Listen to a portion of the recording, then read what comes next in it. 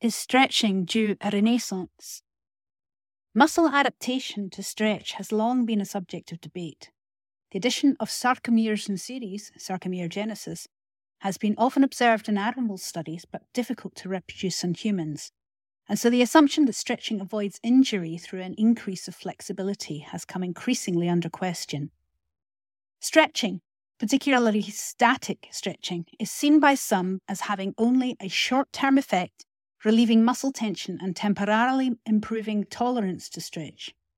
A nice to have for comfort, but with such a temporary effect, not something that would improve fitness or resilience.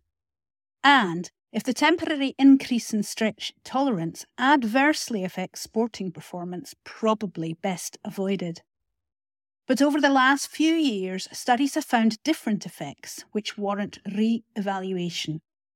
First is the finding of an increase in fascicle lengths at rest, resulting in functional rather than anatomical muscle lengthening if the stretch load is high enough.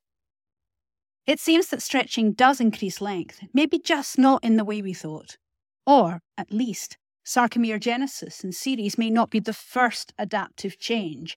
Some have suggested a secondary adaptation and recommended that studies be repeated over a longer time frame.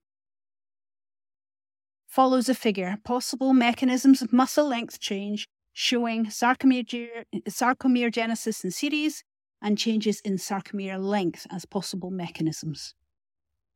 Another finding is that stretching, if performed under enough load, results in hypertrophy of muscle. It makes sense. After all, we know that most hypertrophy